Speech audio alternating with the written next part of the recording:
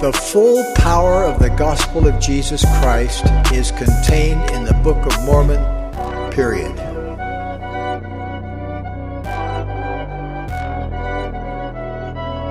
And the Book of Mormon is replete with examples of disciples and prophets who knew and understood and were transformed by the enabling power of the atonement.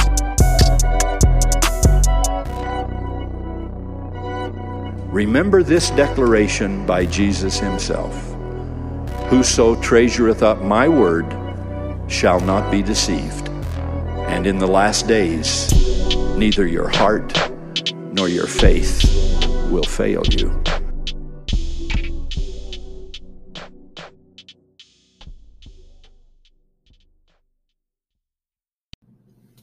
Hey everyone, welcome to episode 54 of the Book of Mormon podcast. This is Shelby here, and I have Kevin here too, but we also have some guests today, and we're excited. We have the elders on that are serving in Arlington 6th Ward right now in the, Texas Fort Worth mission? Yeah, the Texas Fort Worth mission. Yeah.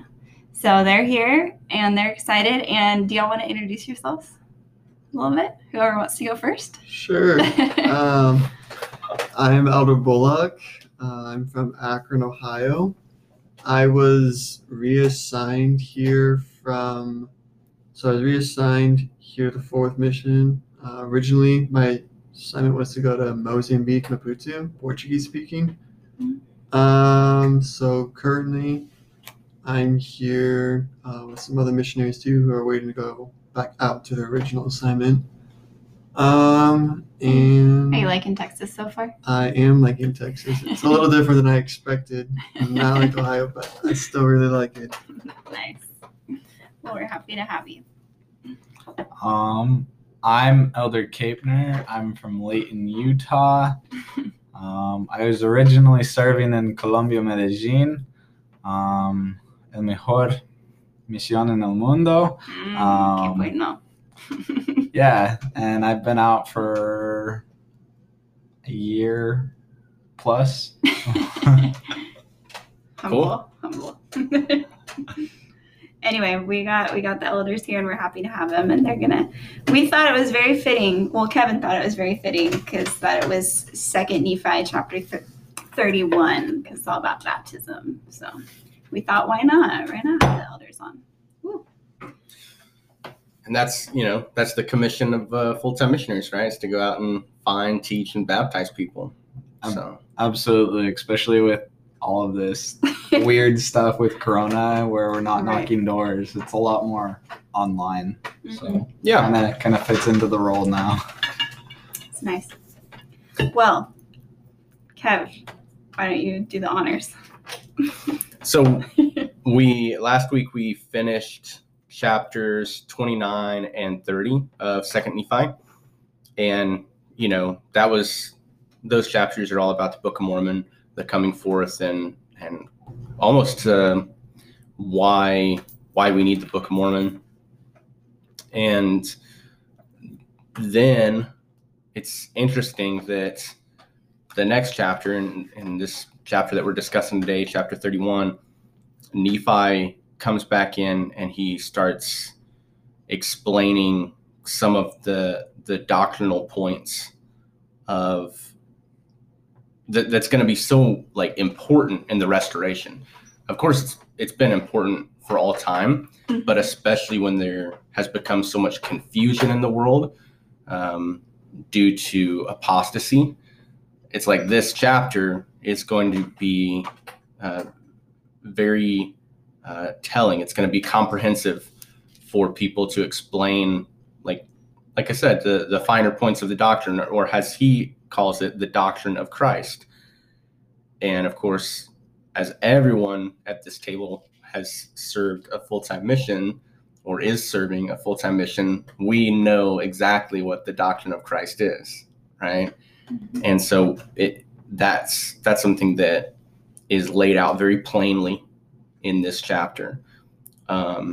Before we got talking today, Elder Bullock, you talked about the plainness of this chapter, and something that Shelby and I do now, because for a long time, I'd ask like halfway through the week or something, as we're preparing for a podcast episode with, a chapter from the Book of Mormon, I'd ask her like, hey, what do you think so far about this chapter that we're going to discuss? And she'd just say, oh, it's just so simple. It's so plain, And so now that's kind of like, it's a running joke, but it's become more and more true as we've recorded more of these podcasts, that every chapter of the Book of Mormon is just so plain and precious and simple. And this one is for sure like very simple. Nephi definitely keeps it real simple. So let's just go ahead and dive in. That's what I was waiting for. The dive in. So will you start us off in like, where are we going to start? So I think, verse 1, he's just talking about how he can only write a few things.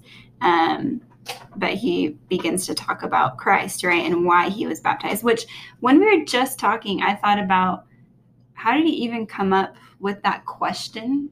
Like, what must he have been thinking when he was writing? Like, were people thinking like, why was Christ baptized? I was just trying to put myself in the mind of Nephi, but it's interesting. But he says, I must speak concerning the doctrine of Christ. Wherefore, this is in verse 2, by the way. Wherefore, I shall speak unto you plainly according to the plainness of my prophesying. And he says, for my soul delighteth in plainness. And I think it's the plainness is just so we can understand, right? And that's what you were talking about, Elder Bullock, is the plainness and the understanding of men, that they will all know exactly what he's saying by the Spirit. And the Spirit does that. So I think the way that it's like the whole gospel is meant to be plain, I feel like, and simple for everyone to understand, that even a child can understand it. And so the fact that he sets it up that way, like, look, don't make this harder than it is, like, it's just very simple. So I don't know. Those are kind of my thoughts on the first few verses, unless anyone has anything they want to add to it. Any thoughts? I think it's interesting that it uses doctrine of Christ back in verse 2, because like obviously a lot of stuff that Christ taught in the New Testament, revelations to Joseph Smith, even in the Book of Mormon, like you could say all of that's doctrines of Christ, right? Mm-hmm. But it's like very singular in the point that it is doctrine of Christ, it's just very singular, I guess, like going along with being plain, like it's unchanging. Yeah. We were listening to a talk this morning about that, and Kevin was like, what's your takeaway from the talk? And I was like, doctrine doesn't change. Like, just very simple, right? Mm-hmm. It doesn't go anywhere, and it's the same. And it's preached the same way to everybody on any part of the earth at any time, right? Right. So yeah, on my mission, it was kind of, we defined what doctrine was as things that are 100% specific or relevant to your salvation, your personal salvation. So yes, there are doctrines that you could like dig deep into, things that are more, I guess succinctly called like deep doctrine, things like that. But the doctrine of Christ and the doctrine that we teach in the church are things that's actually going to make a difference. Like if you come to know that it's true, if you live by it, you're going to return to live with Heavenly Father and Jesus Christ. So I think that boils it down. That boils down what the doctrine of Christ really means. Yeah, something I like too, even just in the beginning of the chapter, is how Nephi's talking, and he mentions how he must speak. And the rest of the chapter is talking about, baptism and coming unto Christ. And something that I like about that is it shows how much Nephi loves everybody. And that's a perfect example of what God does. God loves all of us. And so Nephi doesn't know everybody he's talking to, but regardless of who they are, he still wants them to come to Christ, be baptized, and learn more about the gospel and the plainness of it, so they can have a better life. True. Yeah, and when he says he must speak, it's like he's compelled to speak because he knows the great importance. Mm-hmm. It's like his father said, how great the importance to make these things known unto the inhabitants of the earth, something along those lines. Mm-hmm. And he's all about it. He wrote multiple books all about it. So, and yeah, I thought it was cool that, Nephi does say that the Lord, he speaks unto men according to their language and unto their understanding. And all I'm not going to say that when I served in Idaho, I didn't sometimes feel like we were having to learn a little bit new language to talk to the people there, right? Sometimes they said some things I was like, what? I picked up on a few little words that they, I think, created up there. But all three of y'all, right? Portuguese and then Spanish, right? We understand as members of the Church of Jesus Christ of Latter-day Saints that we've got to take it to people in their own language. We're not going to we're going to stick to English as the only language, or furthermore, it's not Joseph Smith received a record in, ancient Egyptian, right? Reformed Egyptian. And it was given unto him in English so that he could understand it and the people at his time could understand it. So the Lord's going to do whatever he has to do to speak unto men in their own language, and then furthermore to their own understanding. So right. I like that too. So if I can, I want to read verses 5 and 6. I want to read them and then talk about them. Okay. Okay, it says in 5, it says, "And now, if the Lamb of God, he being holy, should have need to be baptized by water to fulfill all righteousness, oh, then how much more need have we, being unholy, to be baptized, yea, even by water? And now I would ask of you, my beloved brethren, wherein the Lamb of God did fulfill all righteousness in being baptized by water." So this is one of those verses that you can find the Book of Mormon and the Bible support each other, because in verse 6, when it talks about fulfilling all righteousness, you can actually link that to Matthew 3, verses 14 through 15, specifically 15, when Christ is coming into John the Baptist, and Jesus answers him and says, "Suffer it to be so now, for thus it becometh us to fulfill all righteousness." Then he suffered him. And so we find that connection, that the Book of Mormon, this is just another testimony to me that the Book of Mormon supports the Bible and the Bible supports the Book of Mormon. They run together and they clarify the true doctrine of Christ, right? Which is starting with, faith and repentance and baptism and things like that. But the fulfill all righteousness, I was talking to you guys about this earlier. I feel like I study this over and over in my life. I see that phrase and I'm like, what does that mean again? And then I go back and relearn it. But, that's because we're human. But I think that fulfill all righteousness, I found a lesson from an Institute Manual of Jesus Christ and the Everlasting Gospel. It says, I'm going to read this little quote. If we had someone a recording, I'd put the recording in the podcast, but you're going to have to listen to my voice. But it says, "Jesus Christ lived a perfect life by submitting to Heavenly Father's will in all things. Modern prophets have testified, though sinless, Jesus Christ was baptized to fulfill all righteousness. Like the Savior, we fulfill all righteousness when we submit to the ordinances and covenants of the everlasting gospel." And so to me, I just think that fulfilling all righteousness means being obedient to the will of the Lord. And that's exactly what Jesus Christ did. We read it. He didn't need to be baptized because he was already holy, but he did it because he was obedient. And obedience is the first law of heaven, right? So it's important that we understand that, and he set the example for us. And so I love that, those two verses. Yeah, something that you mentioned, and it just hit me that Jesus Christ he didn't like try to rationalize as to why he didn't need to be baptized.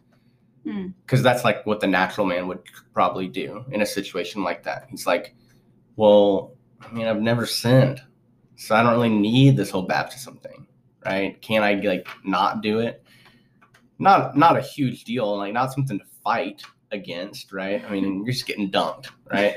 But no, I'm being kind of funny, but the natural man would rationalize that I don't have to go exactly like word for word what needs to happen, as long as I'm doing, what I have to do. But he was perfectly obedient his whole life. And this is an example that he set for us, right, to be perfectly obedient unto his Father. And I think the following verses 7 through 9 show that, what that looks like 100%.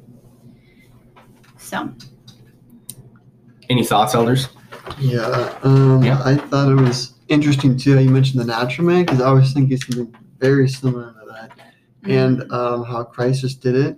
And it mentions a lot in the scriptures, too, how humble he is, too. And one of the things we have to overcome, especially to change, is humility. Right. And recognizing that we are perfect and we need help in Christ in our life. And so recognizing that, and then recognizing also that baptism is a good thing and here to help us to become more like Christ, will only help you in your life, I guess. So yeah, I like that. Yeah. I was looking for a scripture, but I wasn't able to find it. And in verse 7, when it talks about how he humbled himself before the Father, and he was obedient unto him in keeping his commandments, it made me kind of think of the scripture which I was looking for, talking about how Christ only does the things that he's seen like the Father do. And it kind of showed me that Heavenly Father is like the perfect example as well. Perfect example of obedience, because that's where we are going to live, and we are going to have to follow his commandments even then, right? And so it just impressed upon me like the example that Heavenly Father is, because if Jesus followed his example in such simple things that he doesn't need, right? Like technically wouldn't need, it just was really eye-opening about that little side note, I guess. No, I really like that. It also goes back to what you shared prior to us hitting record about the Joseph Smith quote about, that the baptism of water is really just half of the baptism. If you want to share that, I have a little bit of something to share on top of that. Let's see. The quote's by Joseph Smith, and it says, "You might as well baptize a bag of sand as a man, if not done in view of the remission of sins and getting of the Holy Ghost. Baptism by water is but half a baptism and is good for nothing without the other half, that is, the baptism of the Holy Ghost." And so in verse 8 in the chapter 31, "Wherefore, after he was baptized with water, the Holy Ghost descended upon him in the form of a dove." Now that verse, I believe, does a few things. One is that it creates that strong tie between the biblical record in the New Testament, which you talked about, Shel. It shows the obedience, right? But it also shows God's law, God the Father's law, that, it wasn't enough that Christ live a sinless life. It was commanded that all men be baptized, yea, even by water, right? And so he was baptized by water, and then he received the Holy Ghost, which is also a prerequisite to living in heaven, right? And in verse 9, "And again, it showeth unto the children of men the straightness of the path and narrowness of the gate by which they should enter, he, being Jesus Christ, having set the example before them." And so, and we talked briefly about this gate, And it says narrowness of the gate. If that gate is to be considered baptism, right? And that's just like, that's the initial thing. That's the first thing you do before you even get onto the covenant path. I kind of see it as like, I'm sure most of y'all have gone hiking, right? I know we hike a lot. There's like, you drive up to where you're going to hike, and there's like, I guess, a parking lot, and maybe there's like maybe a pre-trail to the trail, right? But then there's like, it really starts. And there's that kind of preparatory area where you kind of like, you're getting everything ready. You're making sure you got your phone if you need it. You've got water, things like that. And so I don't know why I laughed, but I think there's no inside joke. Well, there. no, but I just thought about baptism.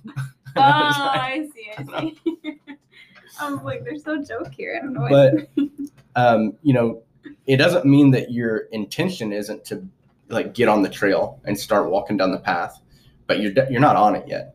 You have the option of like kind of quitting, kind of heading back home, calling it quits, so to speak.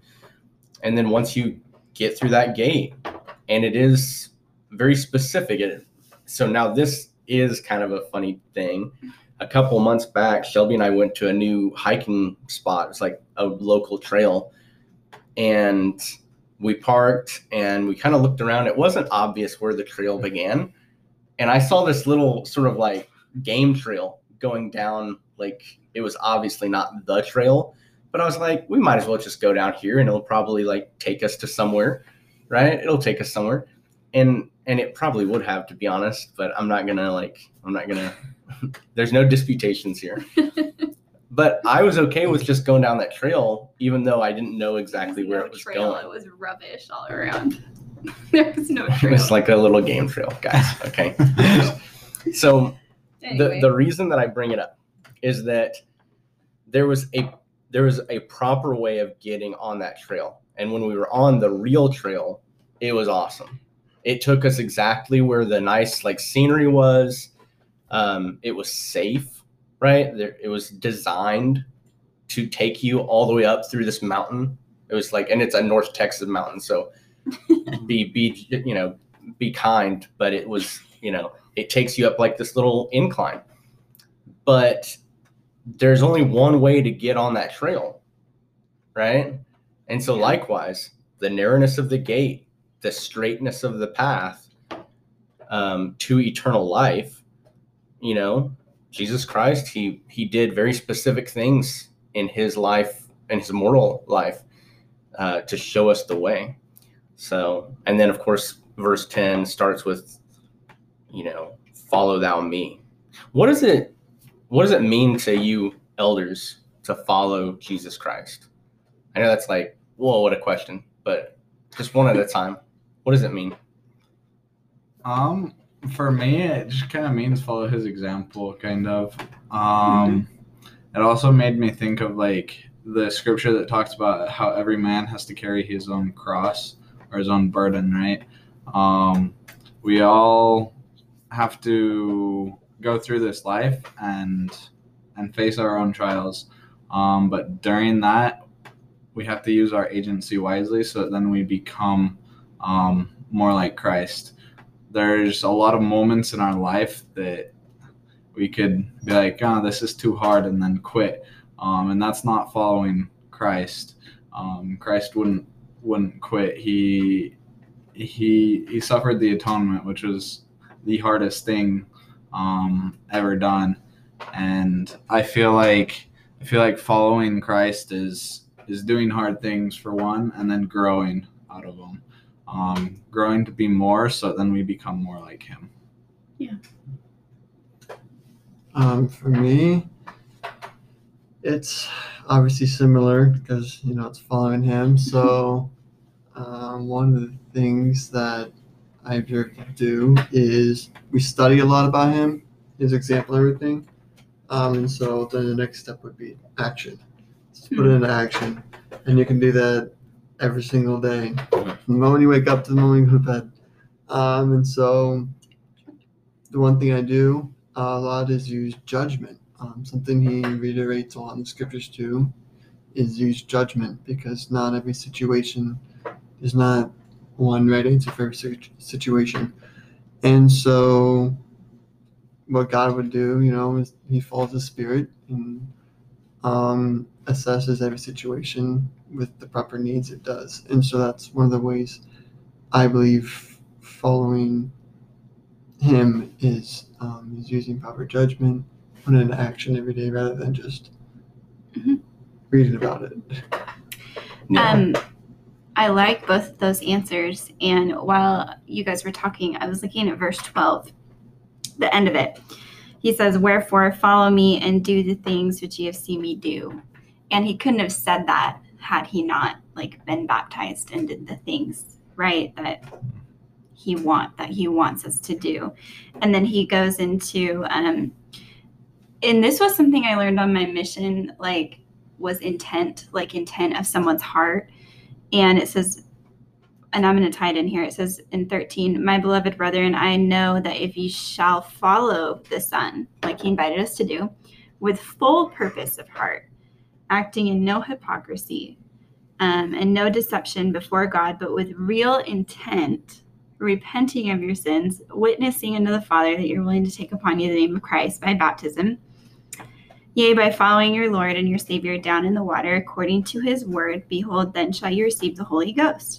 And then cometh the baptism of fire," which we've talked about, "and the Holy Ghost. And then can ye speak with the tongue of angels and shout praises unto the Holy One of Israel." In other words, what this verse means to me is that as you have real intent and full purpose of heart, I think that includes your mind too, preparing your mind to choose Christ, which they talked about in this last conference, but that then you'll feel that joy at the end there. You'll speak with the tongue of angels and you'll shout praises unto the Holy One of Israel. And that's where the true happiness and joy comes in, from following that narrow path, right? Entering into the gate, repenting and having intent to follow Christ no matter what you would do. I think that's where that phrase comes, what would Jesus do? Because you really want to follow what Christ would do in any situation. And sometimes I ask myself that, if the Savior were here, what would he do? And I think that's why I was so concerned about, this is a side note, we came in from church today in our apartment complex, and there was a girl sitting out there. I think I was concerned about her. She seemed like she was crying, and then we kind of heard a scream later, and we were like, I don't know, she seemed very distraught. But I thought to myself, what would Christ do? And I kept bringing her up, and I didn't really know. I mean, he probably would have talked to her, but I didn't act on that prompting. I'm not perfect, right? We're going to make mistakes on this straight and narrow path, but that's why we repent and we get better. And so I think that's why I'm so concerned about her, because I was like, what would Christ be doing right now if he were here? Would he talk to her? Would he give her water? I don't know. So it's just our intents and our minds and everything, we should be focused on following him and continually following him. And when we make mistakes, repenting and doing better the next day and the next time. So what's also interesting is in that verse is the word willing. And this is sort of interesting because last week I was thinking about something sort of interesting to me is how often people have to have reminders to be kind. And it sounds funny, but it's honestly true. I've seen it. People will put on their phones, be kind or be patient, you know what I mean? Right. Do it all the time. And so I thought this was sort of funny because I'm like, why do we have to remind ourselves to be kind? Because we're naturally mean, you know what I mean? So,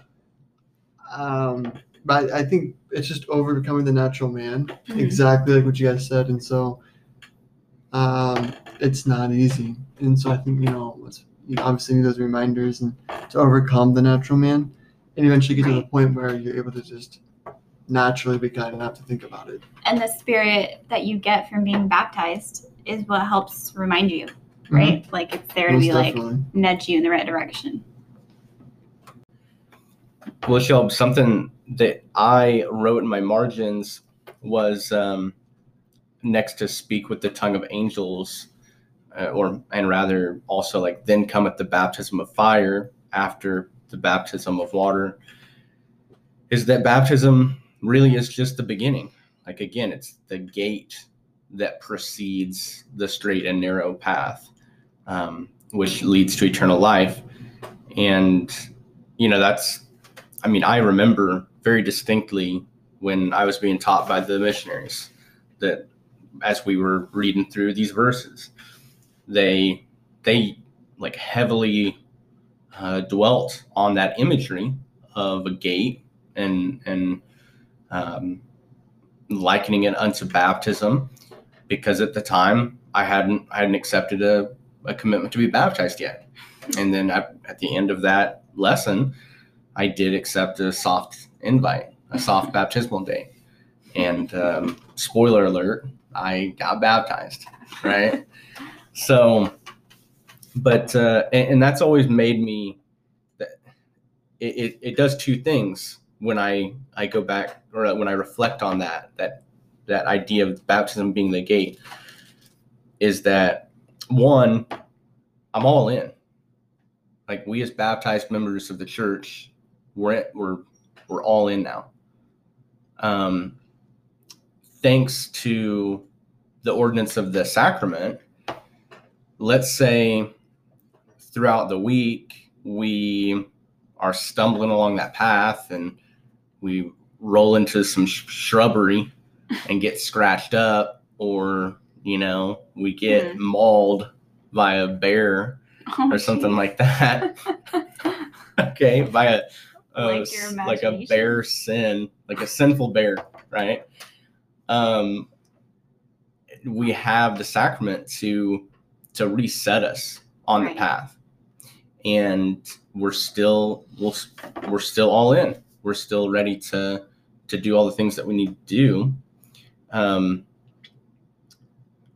We hear a lot about, I don't know, in at least the last two conferences, things came up kind of like addressing people who maybe were considering taking their names off the records, or people who had, and things like that.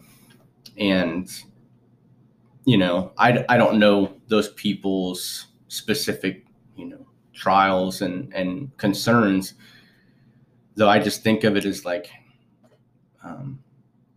no matter how much you're struggling with something, that's coming like out of the waters of baptism, but in reverse almost, right? Because then you got to go through it all again. You've got to go, and it's not as easy as the first time. You don't just go and say, hey, elders, teach me the lessons, I want to get baptized again. Like, there's a whole new, there's a lot of weight behind that decision. And so, I don't know, that also came to my mind when I was reading this chapter as well, that yes, it's the beginning, but please don't take it for granted that it happened when you were 8, or it happened many years ago and you've progressed so far. Like, it was still a huge deal. It's so important. So in I agree with you, by the way. Thanks. Sorry, I felt like I didn't transition very well there. But I feel like the rest of the chapter, and I'm not trying to clump it up or anything, but talks about what do we do after we get on that path? Like, we have to endure. But in 14, it talks about like after you've repented and witnessed unto the Father by being baptized and having the Holy Ghost. And it says, and after you've done all this, you should deny me, or I'm not quoting it right. It says, yea, even with the tongue of angels, and after this should deny me. So basically, in plain terms, if you deny me, it would have been better for you that ye had not known me. And recently, I've related to this scripture so much more, because I've had, someone who I love just kind of completely question a lot of the things that they've been taught, or that they've grown up knowing or known at some point. And it made me feel really sad inside when I was hearing these concerns. And I understood the scripture a lot more because I thought, man, I'd be a lot less sad if they hadn't known and then denied, you know. And I just felt really relating to Heavenly Father and Jesus Christ here, that once we're in, like, we're all in and commit to him, because if we turn back and forget all these things, he doesn't want that. That's like the last thing he wants, because it makes him so sad inside, right? And so and I like the way that's set up, because it transitions from, you know, entering into the path, and then, hey, like, once you enter in, like, stay strong. And then it goes into the rest of the chapter talking about enduring and following the example of our Savior Jesus Christ. And after you enter in, is that all you do? No, like, there's more to it. Like, we keep moving on the path and witnessing and repenting. And so and that's what our Heavenly Father wants us to do. And it makes him sad when we don't. And I know that to be true, because I like felt it. I felt a little bit of what Heavenly Father and Jesus Christ feel when we don't follow him in that moment, when I was talking to the person that I love a lot. And so he really wants us to follow him and endure. And he is there rooting for us. And that's why he sends his Spirit to help us endure.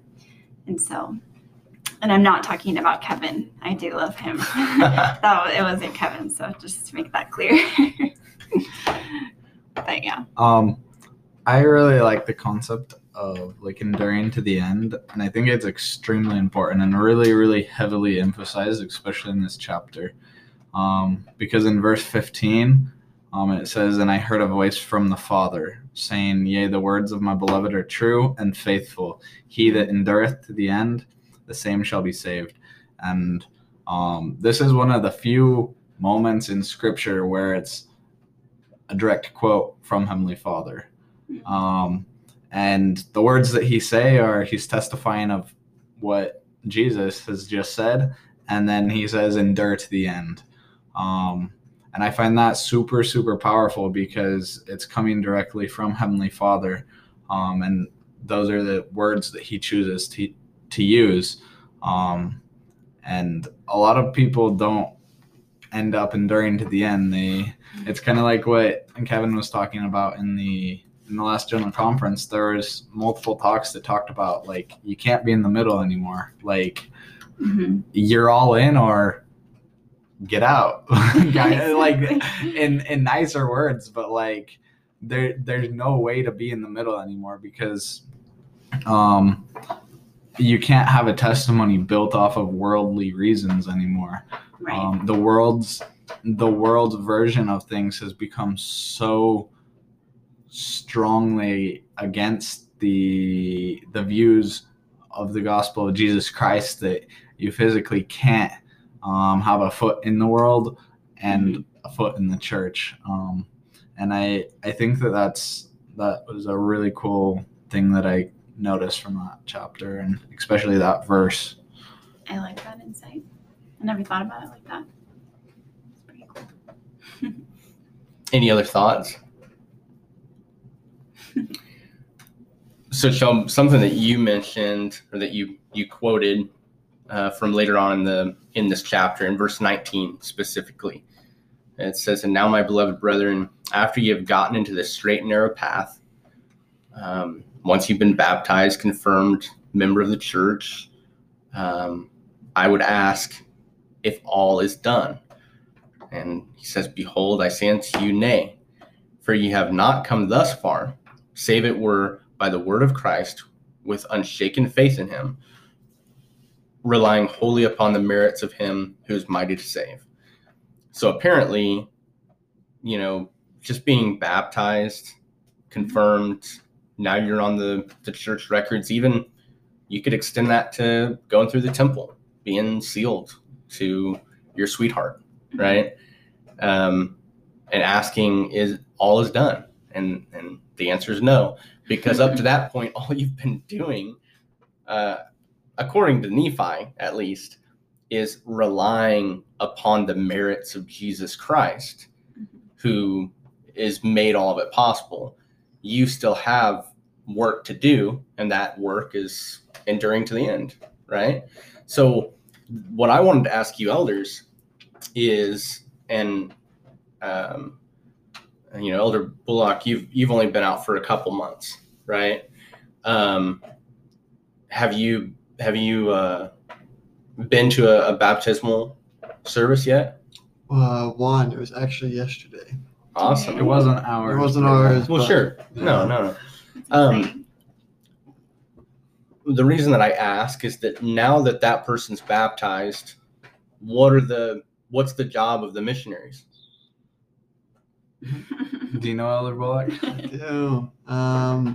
We are supposed to invite others to come into Christ and help them get on that path to follow Christ and obtain that happiness. And once they're on that path, like you were saying, we obviously go through the lessons again with them to make sure that they receive more revelation, because now they have the gift of the Holy Ghost with them. And so when we go through and teach them again, they might learn things or notice things that they didn't notice before. Yeah. And we're just there to kind of make sure that they fit into the ward good, make sure that the ward members are kind of opening up to them. And then normally after that, one of us gets transferred. Right.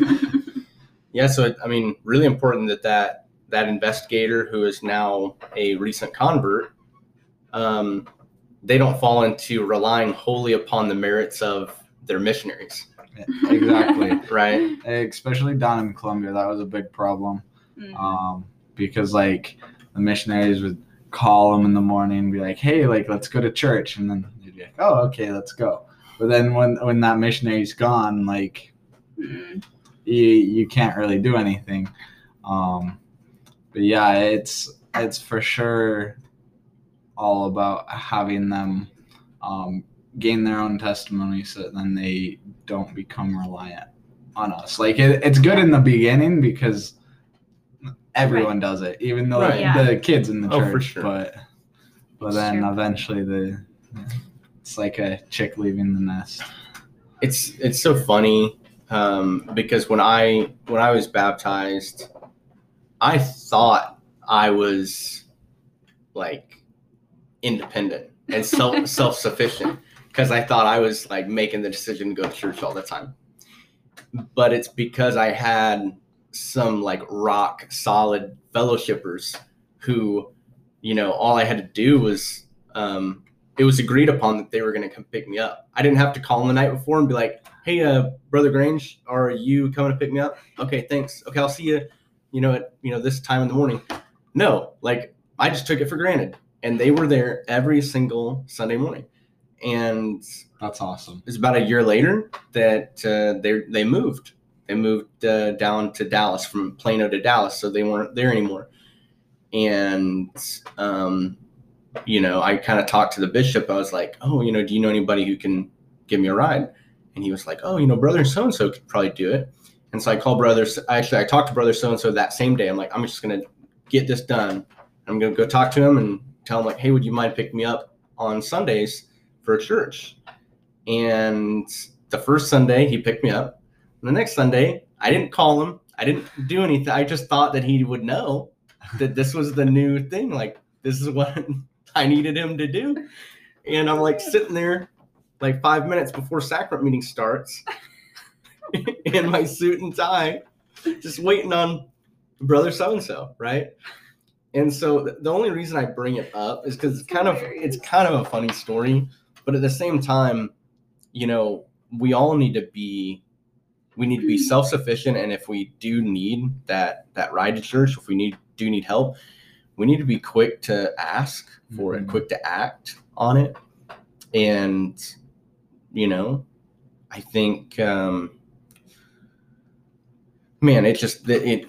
like bleeds into every single facet of our spiritual endeavors. Repentance, not waiting around to be chastised, but like just get it done, like take care of it. That's what was coming to my mind like a lot when we were talking about these few verses. Where do we go from here? I just have a closing thought, most likely. Okay. It's in Preach My Gospel, endure to the end. It says, faith in Christ, repentance, making, renewing, and keeping covenants, and being cleansed by the Spirit become a pattern of living. And then it says our actions in daily life are shaped and governed by these principles. And so really, once we enter into the path and we're baptized and we, continue make covenants and renew covenants by taking the sacrament, we're literally creating a pattern of living for our life. And that pattern of living is what gets us to eternal life with Heavenly Father and Jesus Christ. And so you need people to support you along the way. You need to ask for help. You need to humble yourself, like you talked about earlier.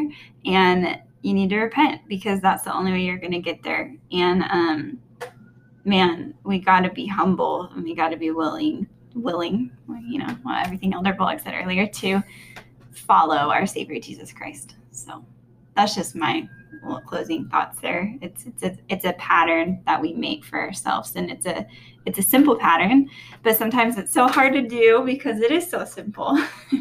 But just like little things like reading your scriptures, it's really easy to pull out a book and read, but we get distracted by so many other things. So yeah, I know that it's very simple to follow, and we just have to do it. Just gotta act. Awesome. Concluding thoughts, Elder Bullock. What concluding thoughts about this chapter, or something that you didn't get to share yet? The last thing I was thinking on was just how to do with enduring the end, like we mentioned earlier, in keeping a perfect hope and love of Christ. So it's sort of what I mentioned earlier. How we implement, judging and everything is, having that perfect hope and love of Christ. You mentioned earlier too how when you are keeping the commandments, that the Spirit will direct you. Mm-hmm. And when you have that perfect hope, faith, hope, and charity, those are all connected. When you need to have hope and to have faith. So when you have those two, they can work together, and you can have the Spirit, and between those three things, you're able to accomplish, God's will and having a love for everybody. So yeah. Awesome. First off, I just want to say thanks for having us over to do this. This is awesome. We really enjoy getting to do this. And my final thoughts about the chapter is in verse 20, when it talks about ye shall have eternal life. And I just like that because it kind of shows like the journey that we have here in this life, that we're here to follow God's commandments, to build our faith, to repent, to make mistakes along the way and learn from them, and also to be baptized and receive the Holy Ghost. And then finally endure to the end, so then we can receive that eternal life. And that's the end goal there. And I just really love that, and I just love the doctrine of Christ and getting to talk about it. Mm-hmm. Well, you got the right job. Yeah. Yeah. For a little while longer. Yeah. And then you still really forever. You still got the job. Yeah. Your purpose doesn't change, right? Yep. That was what my mission president's wife told me when I was getting on the plane. She said, she gave me a hug, because then she could give me a hug, right? Mm-hmm. And she said, your purpose never changes. My concluding thought, it's at least half of my podcast, right? The other half is Shelby's. So my concluding thought, I'm gonna share something that I thought about a lot throughout this week. In verse 21, I want to read it, just in closing. And it's, of course, the last verse of the chapter. And now, now behold, my beloved brethren, this is the way, and there is none other way nor name given under heaven whereby man can be saved in the kingdom of God. And now, behold, this is the doctrine of Christ, and the only and true doctrine of the Father, and of the Son, and of the Holy Ghost, which is one God, without end. Amen. And I immediately highlighted, as soon as I got to those words, I highlighted, this is the way. And Shelby might know where I'm going with this, okay? Oh, you're funny. I'm allowed like one reference to Miyamoto Musashi like every 10 or 15 episodes. So Miyamoto Musashi was a Japanese martial artist. Like he was a duelist. He also did a lot of, like, he got really into politics later in life after he was done like running around the country being a crazy guy, right? Fighting people in like near death duels, and sometimes to the death. And he never lost a duel, is like his claim to fame, I guess you could say. And as a character, or maybe even a caricature, he's like one of the most popular characters. He's a nonfiction character, but he's put into a lot of like comic books in Japan and stuff like that, because he's like such a stud. And so, and he wrote a book called basically like The Way. And it talked about all the things that keep you on the quote unquote path to victory, the path to success. And of course, there's been a lot of people have taken it into like the business world, like sphere of like success in business, and these principles are applicable. I've always said that the gospel of Jesus Christ is one of the greatest personal development programs on earth, right? It focuses on your weaknesses, and then it also focuses on a God who is perfect and who made the ultimate sacrifice so that you can like become like him, right? And so it's really a limitless potential type thing. And I know that Jesus Christ is the way. All throughout my life, I've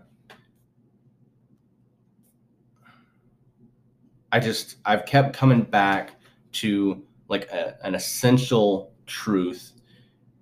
And when I focus on the Lord Jesus Christ and I do the things that he's commanded us to do, everything else in life just starts to fall into place. But whenever I try to find my own way, and like, well, how can I work around my own problems and or maybe like hide my own problems, get caught up in my pride. It's very short-lived. Any success that I find, very short-lived. And so that's how I've come to know that the gospel of Jesus Christ is true. And it's also how I've come to know that the Book of Mormon is true. Yeah. And say that in the name of Jesus Christ. Amen. Amen. Well, that's it. That's all we got. Yeah. Next week, we're going to be going into chapter 32 of 2nd Nephi, possibly 32 and 33, just getting it done, because 32, I believe, is only 9 verses. So we'll probably combine the two and get it done. Then we'll get into Jacob. I can't wait. Excited. A whole year in the Nephis. Yeah. And elders, like, I want to thank you too for taking the time to come and be guest on the podcast and contribute to like my vision for the podcast, right? Absolutely. He has a big vision. Thank you. Yeah. So I do appreciate that. I guess yeah, if there's nothing else to share, we'll close it out. Yeah, we'll see everyone next week on episode 55. Right? That's right. Yeah. All right, y'all. Bye-bye. Bye. Bye.